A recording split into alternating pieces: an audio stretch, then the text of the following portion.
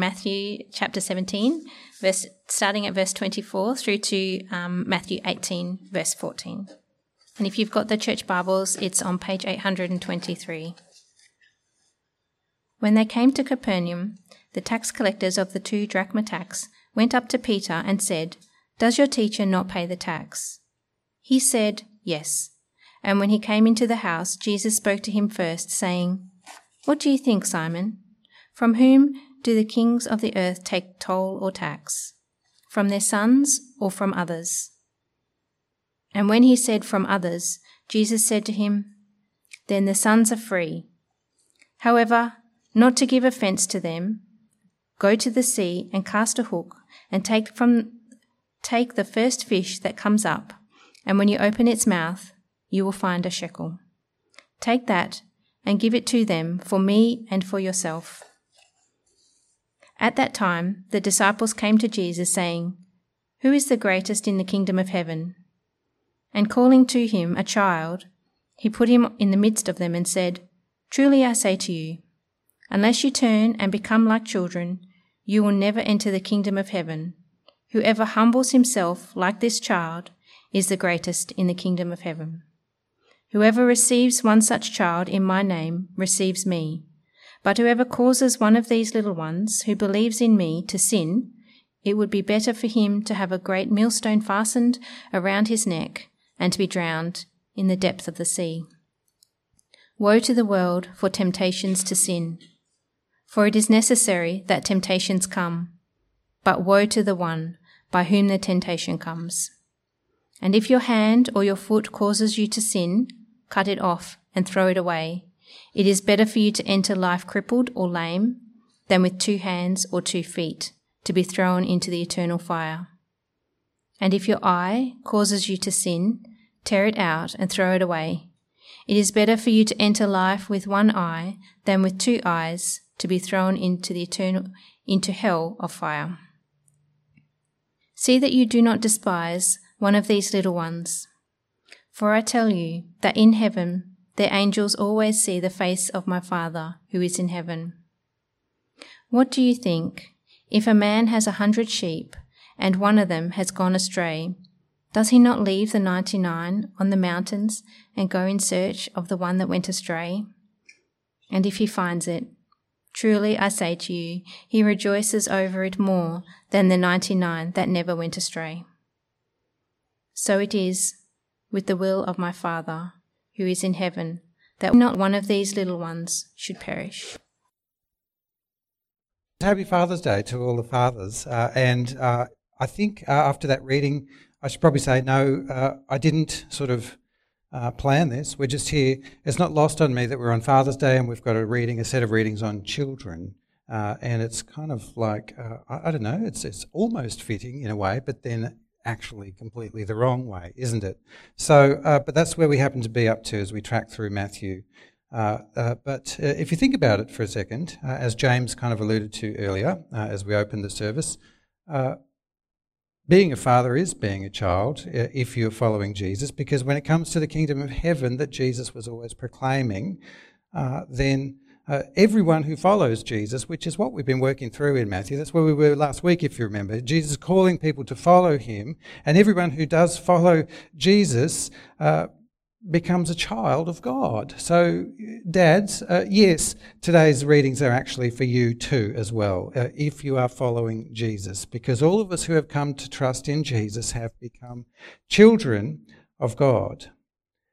Children of God, isn't that an exciting way to think of ourselves? Sometimes the gospel puts that truth to us very crisply indeed. For example, the Apostle John tells us in John chapter 1, but to all who did receive Jesus, who believed in his name, he gave the right to become children of God, who were born not of blood, nor of the will of the flesh, nor of the will of man, but of God.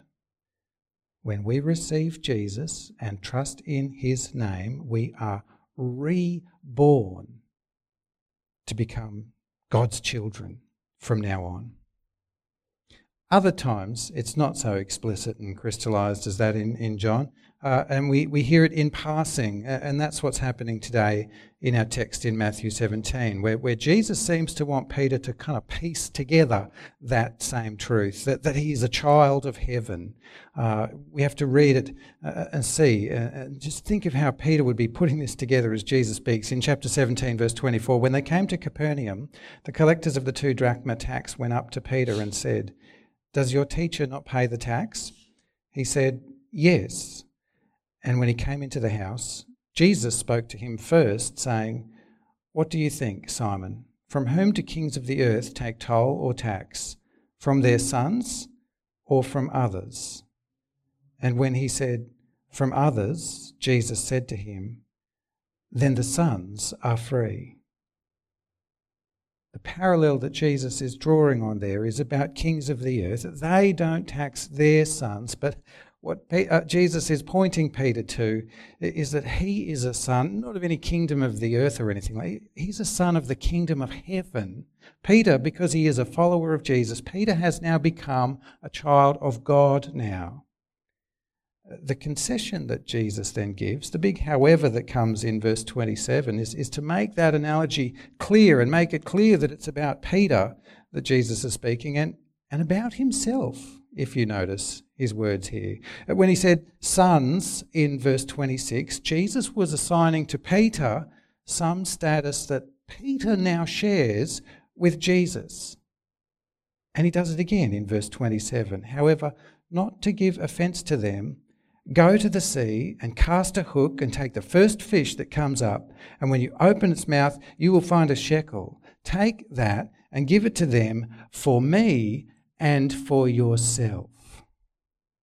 Peter is now considered to be a son of God, and in some brotherly way, like Jesus. The sons are free. But even so, go and pay the tax for both you and me. The 2 drachma tax, by the way, was a tax that all men in Israel 20 years and older paid every year. The concept came from the book of Exodus, if you want to chase it up. During those instructions, actually, that God gave to Moses on the mountain, we were thinking about last week, the instructions about the tabernacle, where they would worship him, to help maintain that tabernacle system. And then later the fixed temple in Jerusalem that replaced it, funds were made available from a tax that had been collected, and it was collected every year from all the men in Israel who were 20 years and older. 2 days' wages, as it was, a half shekel at the time of Moses, and in Peter's day, 2 drachma. That was what the money was to be used for from the tax. At least, according to Exodus 38, it was used for maintaining the temple. But the rationale for the tax had been given back a few chapters in Exodus 30, if you go digging into this. And let me read a bit of this. Exodus 30, verse 11. Here's where it first comes from. The Lord said to Moses, "When you take the census of the people of Israel, then each shall give a ransom for his life to the Lord when you number them, that there be no plague among them when you number them. Each one who is numbered in the census shall give this, half a shekel according to the shekel of the sanctuary. The shekel is 20 gerahs, half a shekel as an offering to the Lord." By way of context on that, they had already been saved by God out of slavery at this point in time, while Moses is on the mountain receiving those instructions. And to testify that it was the Lord who saved them and the Lord who was now keeping them safe, they were to give a simple little offering, a half shekel, 2 days' wages every year to the Lord, which is nothing in the scheme of things, if you think it through. More token than an actual ransom, we would think. Anyway, centuries later, in Matthew 17, I reckon we might ask a bigger question prompted by these men here. Does Jesus have to pay this tax? Does he have to pay it at all? It's a bit unfair, because you and I can sit here today and we can know this much of Jesus from the rest of Scripture. We know that actually Jesus was the one who ransomed Israel out of slavery. and who kept them safe from there on. He was the one who would dwell in the temple that these taxes would maintain. So does Jesus have to pay this tax? At any rate, he has been paying it according to what Peter says back to these men. Yes, he pays it.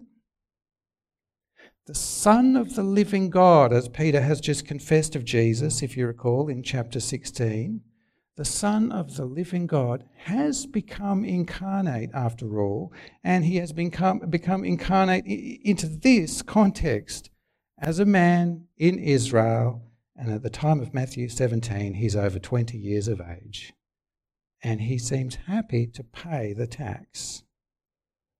But he's more interested in the opportunity this is to teach Peter something about Peter now being a son. He's been working on Peter, if you've noticed, over these last few chapters, but more broadly, I think, he's been working on Peter for the sake of you and I. So here's something I'm sure we should take from that first paragraph there in our text today, at the end of Matthew 17. To belong to Jesus is to belong to God. It is to be one of God's sons, a child of heaven. And that brings great freedom, more freedom than we probably yet even conceive. And yet, nevertheless, we still have various responsibilities as we live out this life. And perhaps we might also just give joyfully back to the Lord for what he has done. And after all, is it not God who gives us all things to begin with? I love Jesus' miracle here. Jesus' miracle here is just on so many levels. I love this miracle, not least of which because I used to be a fishery scientist and a very keen fisherman as a young lad before that. But one thing that actually jumps out at me today about this is just the way that God provides. God provides all that I have, actually. Don't worry about what I might need. And if I am his child now, how much more so will he now provide for me? This is actually what Jesus said back in chapter 6 in the Sermon on the Mount, unfolding live for Peter. Beautiful miracle, beautiful truth about becoming children of God. There's a great humility with it, though, a great humility that comes with this truth of becoming a child of God. To believe in the Lord Jesus and be reborn as children of heaven unfolds in humility, as Jesus keeps teaching in chapter 18. At that time, the disciples came to Jesus saying, "Who is the greatest in the kingdom of heaven?" I guess the first truth we've just been thinking about, that we can become children of God just by following Jesus, I guess that might give us a touch of pride or something by the sound of that question. Or maybe it's just that we're still trying to wrap our heads around all this. We might ask questions like that from time to time. Jesus answers it in verse 2. Calling to him a child, he put him in the midst of them and said, "Truly I say to you, unless you turn and become like children, you will never enter the kingdom of heaven." Well, that's a different angle on this lovely idea of being a child of God, isn't it? On the one hand, we might take the first paragraph we looked at and cherish that stuff there with Peter and the 2 drachmas, and we might think of ourselves now quite highly. I'm a child of God. And yet on the other hand, we also have to think of it like this, says Jesus. We should think of ourselves actually as quite lowly. If we would enter the kingdom of heaven at all, we must surrender ourselves and become like this little child.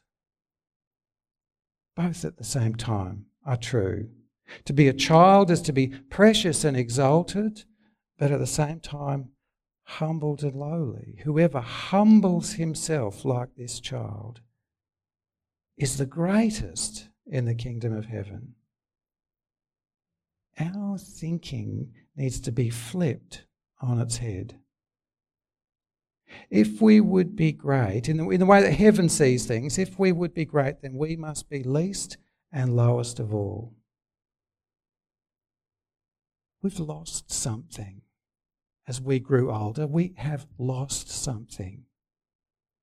And there is what it is. humility. The joyful truth of being children of heaven also has a very humbling side. And so it also therefore brings quite an outward kind of dimension, this call that we're thinking through, if you think all of this through, because suddenly it's not all about me. If I'm the least and lowest of all, if this humble and exalted kind of way is true of all whom God calls, then suddenly this is a bit like that old demotivational poster. I don't know if you know, a picture of a snowflake, and it said something like, always remember, you're unique, just like everyone else. It's something like that here now, isn't it? We should learn how to look upon all God's children as equally precious. And so the disciples' motives here in this question needs to be checked, doesn't it? And when we ask questions, anything like this, we need to be checking what's going on in our heart. All of God's children are equally precious, and we should think of them that way, in that brotherly way that Jesus just spoke of Peter, lifting Peter up to where he was as sons. And if we did that, our focus would not be internal anymore, and it wouldn't be leading to so much rivalry of all these different kinds, but rather with humble and external eyes, we would be edifying each other and building each other up in our family of faith. And we would be very careful in that kind of posture not to cause God's other children to stumble or sin. And the rest of Jesus' teachings in this scripture today speaks to that outward kind of call. Whoever receives one such child in my name receives me. But whoever causes one of these little ones who believe in me to sin, it would be better for him to have a great millstone fastened around his neck and be drowned in the depths of the sea. Woe to the world for temptations to sin. For it is necessary that temptations come, but woe to the one by whom the temptation comes. By one such child in verse 5 and one of these little ones in verse 6, Jesus is talking about the people we've been talking about, those who humble themselves and come to him to be received into the kingdom of heaven as children of God. It's not about children per se that he speaks about here, as much as that kind of warning would still nevertheless be good. But the child whom he called in verse 2 there was to illustrate his point, which more broadly was about those who are reborn to become children of God. The little one or the child is not one of young age. It's the one who comes to Jesus when he calls, verse 2. It's the one who is humble before Jesus, verse 4. It's the one who believes in Jesus, verse 6. And so the woe he pronounces there is for those who cause Jesus' disciples to be tempted to sin. And a terrifying woe it is. And so, as Jesus' disciples, I think from that we should expect to face temptations. He makes that pretty clear, don't you think, in verse 7? They are going to come. But also we should take his other point here. It should not be through us that such temptations come to others. That in itself would be sin for us, to tempt any other of Jesus' disciples, the children of heaven as they are, to sin. And he's already spoken of the serious nature of sin, but he repeats here what he actually said back in chapter 5, if you recall. If your hand or your foot causes you to sin, cut it off and throw it away. It's better for you to enter life crippled or lame than with 2 hands or 2 feet to be thrown into the eternal fire. If your eye causes you to sin, tear it out and throw it away. It's better for you to enter life with 1 eye than with 2 eyes to be thrown into the hell of fire. See that you do not despise one of these little ones. For I tell you that in heaven their angels always see the face of my Father who is in heaven. Some serious things then we should take away from those words if we are followers of Jesus. First of all, note the call running through there to obey. At first glance, verses 8 and 9 sound like we can lose our family place, but actually that wouldn't make sense given the rest of the scriptures we've read through today. Rather, if we truly have become disciples of Jesus, then we will slowly but surely learn to obey. And so he has to teach us and warn us like he does here so that we do learn this new way. We all like the part of the gospel where Jesus saves us, don't we? But he also does call us to obey. Sometimes that might sound counterintuitive or it doesn't sort of go together, but it does go together. If we truly repent of our sin, if we turn, that is, as he puts it there in verse 3, if we turn from our sin in order to be saved, then what did we think we might be saved from? Hell, yes, and Jesus strikes that up again here, but if we want Jesus to save us from hell, the punishment for sin, wouldn't we also therefore want to live in Jesus' way? How can I think it the other way? How can a life of willful and ongoing sin be harmonised with becoming children of heaven? That's what wouldn't make sense. Second, in all of that, notice that Jesus therefore wants us to fight, to be serious about sin. His picture language there, about cutting off hands and gouging out eyes, we can't take it literally. And even if we could take it literally, it wouldn't deal with what's going on in our hearts, would it? But the imagery is strong. The imagery is meant to make us sit up and take note, I'm sure, about how seriously we are to fight.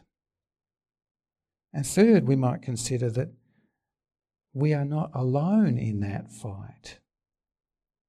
What we're to heed here in verse 10 in regard to the other children of God is also true of us if we are children of God.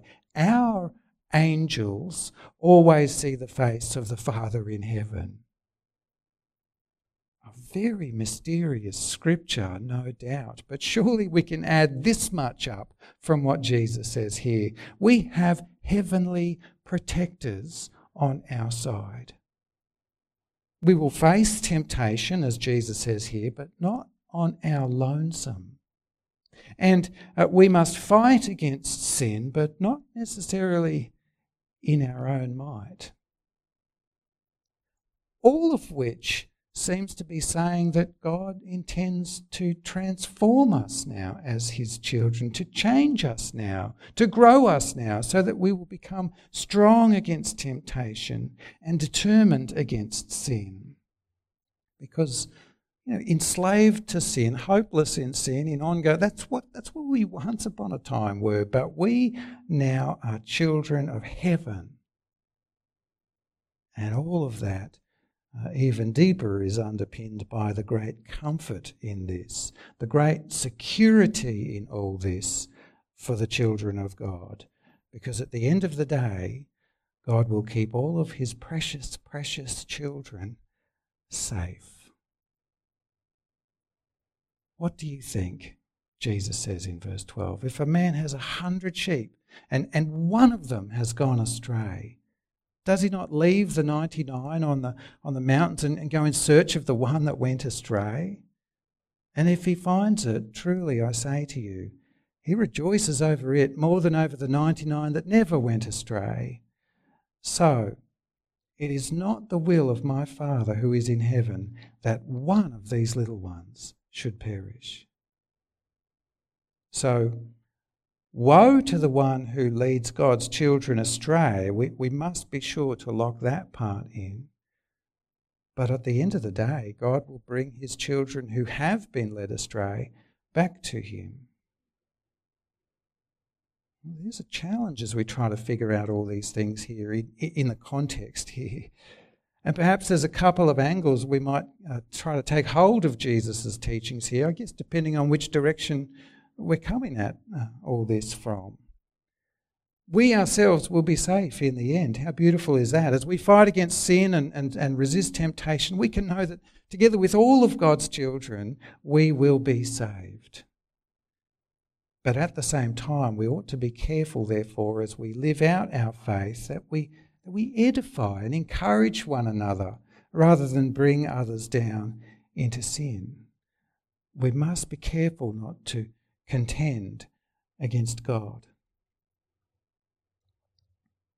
Which I wonder might have been behind Jesus' concession back where we started all this in chapter 17, when he said to Peter, so as not to cause offence to them, go and pay the tax.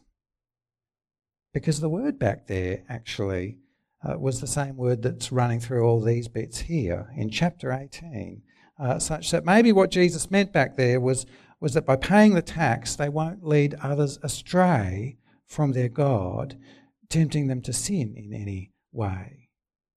Maybe some of those tax collectors, unbeknownst to Peter, I suppose, maybe some of those were also children of God.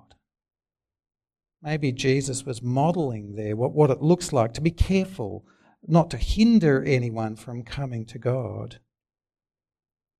Particularly when you think that, we don't always know yet, do we, who the children of God are or who will be in the fullness of time. Jesus has paid our ransom, of that we can be very sure. There's no need for a token tax now around that. We are free from such things. But at the same time, those coins were an offering to God. And surely that's a good thing. And surely some of those giving to God were doing so because they wanted to draw close to God. And surely even some of them whom we may not yet know this of, but some of them are or will be children of heaven at the end of all these things. I don't know, but maybe it goes something like this, that the children of heaven may be free from the temple tax, but surely they should still give and let give so that all of God's children can give glory to their Father. And so too the children of heaven may be free from the punishment of hell, thanks to Jesus. But surely they should now live and let live so that all would glorify their Father in heaven. I don't know. There may be a connection running all the way back through there. You can think that through. Maybe something to think about over dinner. But we can, I think, sum up some basics that we have to take out of what Jesus says here in these scriptures today. First of all, this much. If you have turned from your sin and come unto Jesus to be saved, then learn now to see yourself in this way. Learn to see yourself as a child of God. The kingdom of heaven, as Jesus has been saying, is well and truly now at hand. You are a child of God.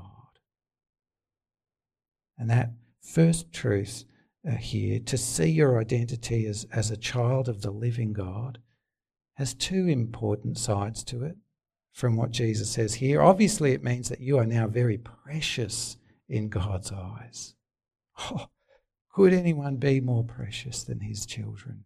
But so too it means that you'll have been humbled, already humbled, and so as to be humble here on out. And secondly, as we think that through, we must learn to understand the same truth of others who come to God. That we should not regard other people as any less so, for they too may be children of God. We might know that of others, which would kind of make this all more straightforward, I suppose, but so too we might not know that of others, in which case, what? Well, I guess we ought to be more careful and take on this mindset in general, whether those people follow Jesus yet or not, and whether we know that yet or not. We don't want to lead anyone astray from God.